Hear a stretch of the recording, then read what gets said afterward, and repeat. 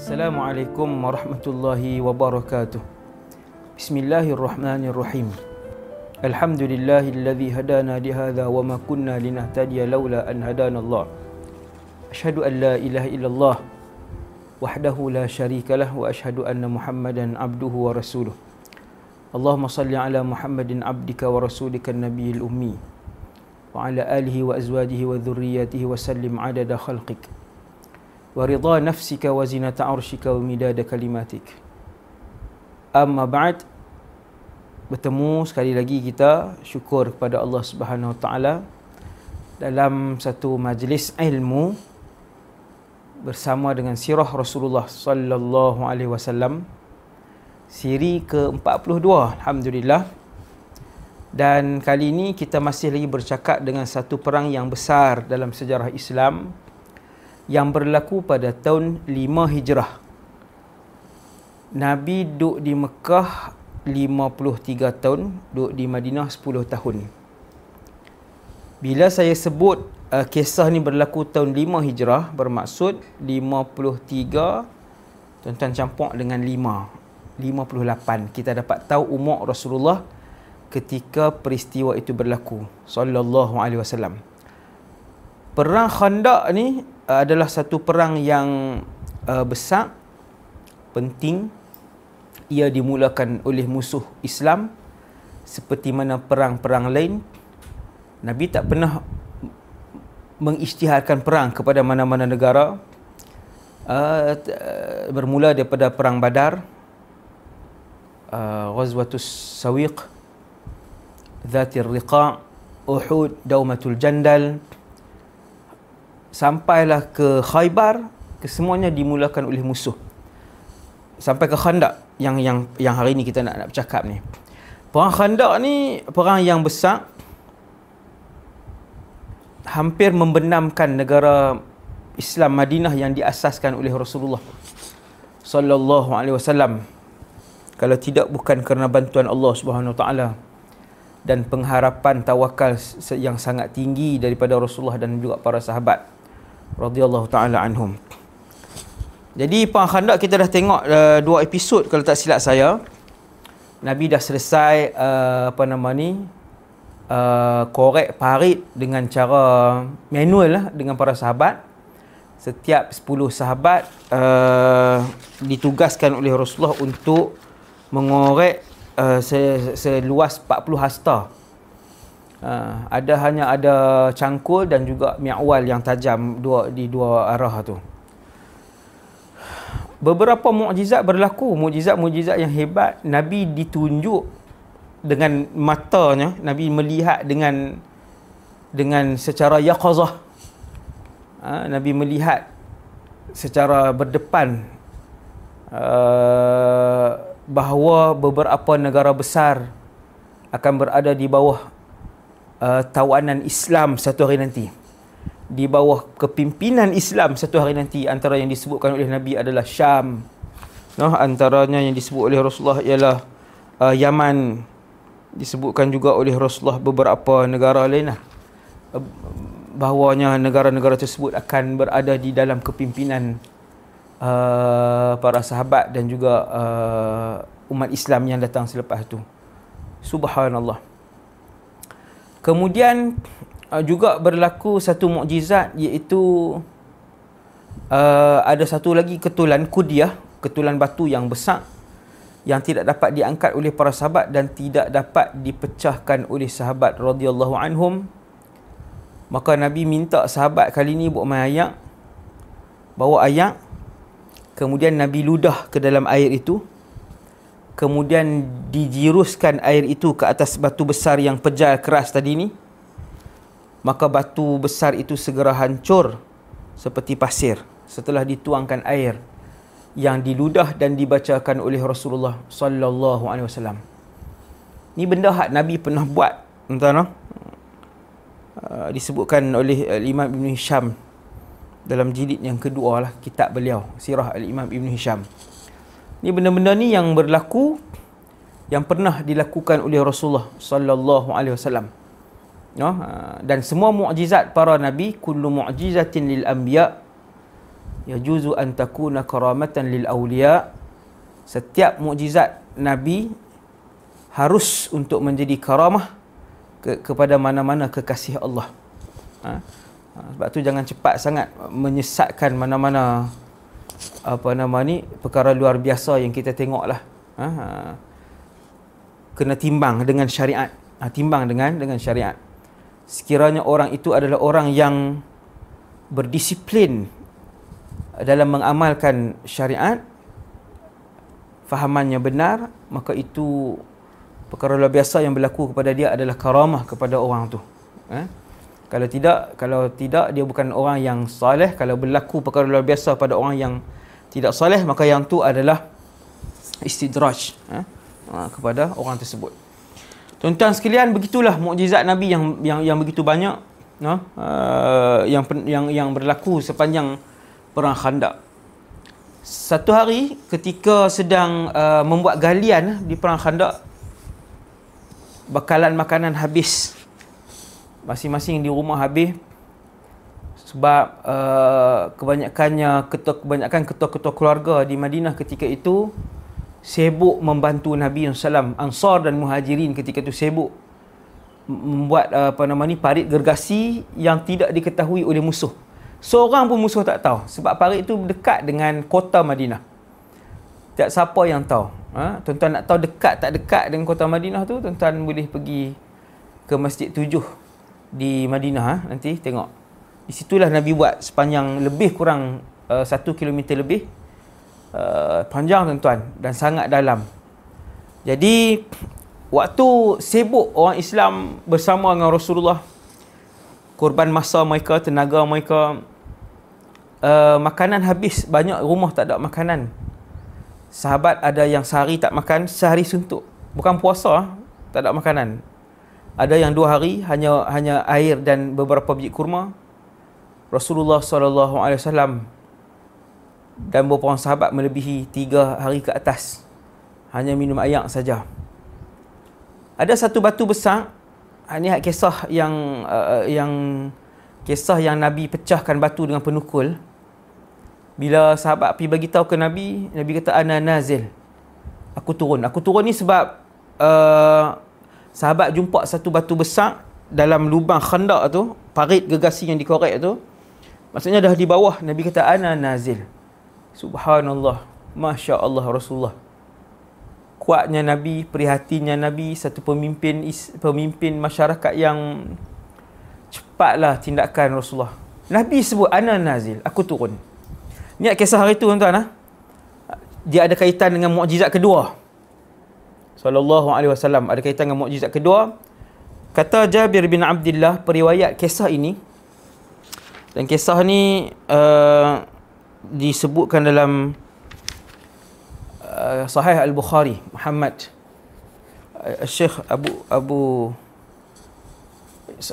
Syekh Sahih Al-Bukhari lah, Muhammad ibn Ismail, Al-Imam Al-Bukhari sebut kisah ni, iaitu bila Nabi kata Nabi nak turun untuk pecahkan batu tu, Nabi gunakan penukul. Waktu Nabi nak turun ke dalam lubang yang dalam tu, jubah Nabi terselak dan kami melihat 2 ketul batu telah diikatkan di perut Nabi. Nabi ikat sendiri dengan tali untuk menahan kesakitan dan daripada angin masuklah dalam perut. Kata Jabir, aku tak tahan tengok keperitan tersebut. Nabi tak pernah sebut kepada sesiapa. Nabi tak pernah sebut pada sesiapa. Aku pun balik minta izin kat Nabi, nak balik Sa'd. Minta izin ke Nabi, nak balik Sa'd. Jabir pun balik. Faqultu limraati hal indaki syai'. Aku bagi tahu kat isteri aku tanya dia, kita ada apa-apa tak di rumah? Maka isteri Jabir kata, kita ada indana sya'ir wa inaq. Kita ada sedikit gandum dan ada seekor anak kambing. Maka Jabir kata, kisar gandum, diam. Kisar gandum dan aku akan sembelih anak kambing ni. Anak kambing bukan kambing. Arab kambing pun mereka makan berapa orang lah. Kalau anak kambing ni lagilah kecil kan, anak kambing beberapa bulan. Waktu saya ke Hadramut beberapa bulan lepas pun, waktu kami nak makan kenuri tu, dia orang sembelih anak kambing juga, sedap kan. Indana syairun wa inaq. Kita ada sedikit gandum dan anak kambing, maka Jabir pun sembelih anak kambing ni. Bolehlah makan 4-5 orang. Kemudian gandum. Jabir pun tolong isteri dia masak apa semua, kuah pun dah siap, kuah dalam burmah. Daging diletakkan dalam burmah. Burmah ni qidr ataupun qadah. Kuah dengan daging apa semua. Roti pun duduk tengah ni lah, dah kisak, dah apa semua, dah uli, dah bakar, duduk tengah panas-panas tu. Jabir pun terus pergi kat Nabi dengan membisikkan kepada Rasulullah, ya Rasulullah, tu'aimun li walak faqum anta ya Rasulullah, rajul wa rajulan atau rajulan. Ada sedikit makanan, isim tasghir, tak daripada tu'aim. Wahai Rasulullah, ada sedikit makanan. Sayyidina Jabir guna isim tasghir tu, nak bak kata ada sikit je. Dia main bisik ke Nabi Sebab apa tuan-tuan? Sebab 3,000 orang yang waktu tu sedang lapar. 3,000. Jabir bisik, ya Rasulullah, ada sikit makanan untuk 4-5 orang. Jom pergi ke rumah saya. Kami dah siap masak dah. Duduk tengah panas, menggelegak lagi. Sedang mendidih. Kuah sedang mendidih.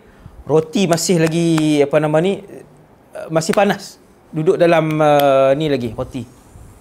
Panas lagi. Duduk dalam dia punya tempat masak tu lah. Nabi tanya, kamhu, banyak mana? Jabir pun bagi tahu sekian-sekian. Nabi kata banyak, cukup insya-Allah. Nabi pun bangun. Nabi kata, wahai semua Muhajirin dan Ansar, jom Jabir buat kenuri. Jom Jabir buat kenuri.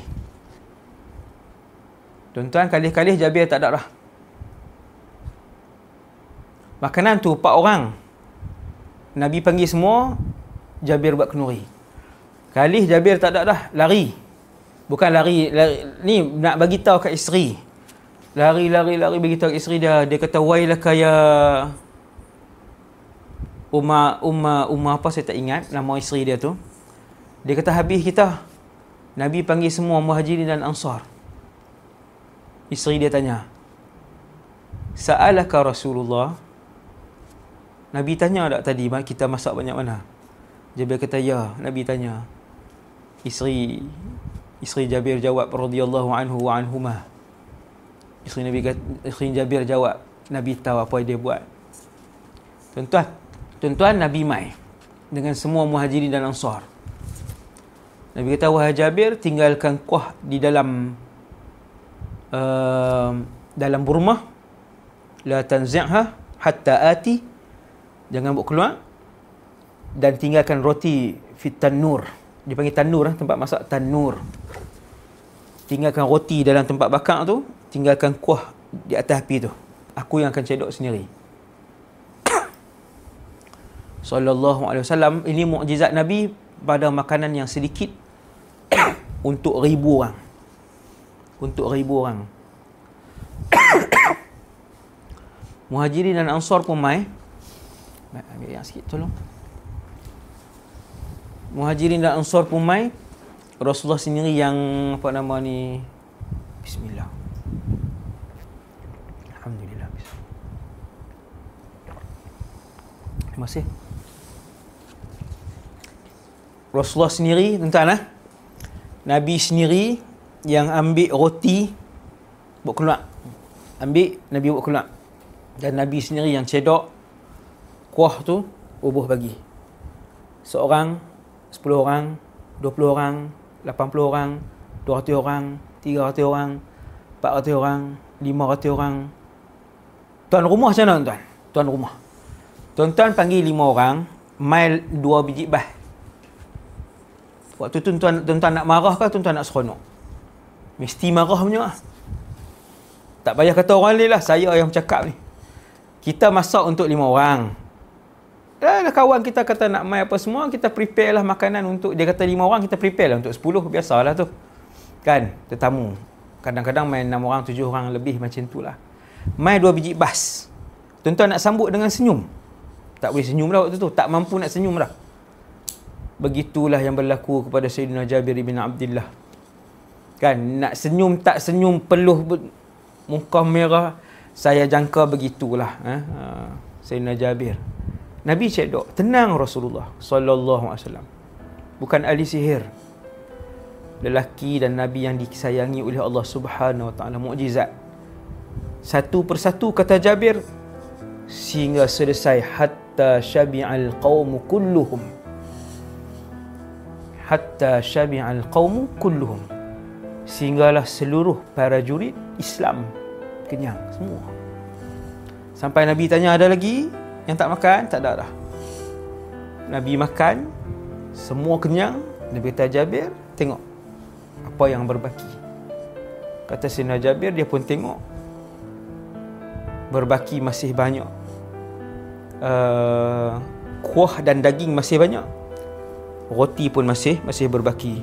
Sallallahu alaihi wasallam. Itu untuk mukjizat yang berlaku pada Nabi SAW. Jadi saya rasa sekadar tu dulu, insya-Allah. Untuk kali ni kita beribadat kepada Allah bukan untuk mengejar mukjizat dan karamah. Kita beribadat untuk Allah redha, untuk Allah sayang, untuk Allah rahmat, untuk Allah ampun. Kita 4 benda. Kenapa kita beribadat? Kita nak Allah redha kita, Allah sayang kita, Allah ampun kita, Allah rahmat kita. Dan benda tu kita belajar daripada sirah Rasulullah sallallahu alaihi wasallam. Semoga pengkisahan sirah memberikan semangat baru untuk kita tiru Nabi, sayang Nabi, kasih Nabi SAW dan ikut Nabi lah dalam semua tindakan. Sallallahu ala sayyidina Muhammad wa ala alihi wasallam. Subhanakallahumma bihamdik, asyhadu an la ilaha illa anta, astaghfiruka wa atubu ilaik. Assalamualaikum warahmatullahi wabarakatuh.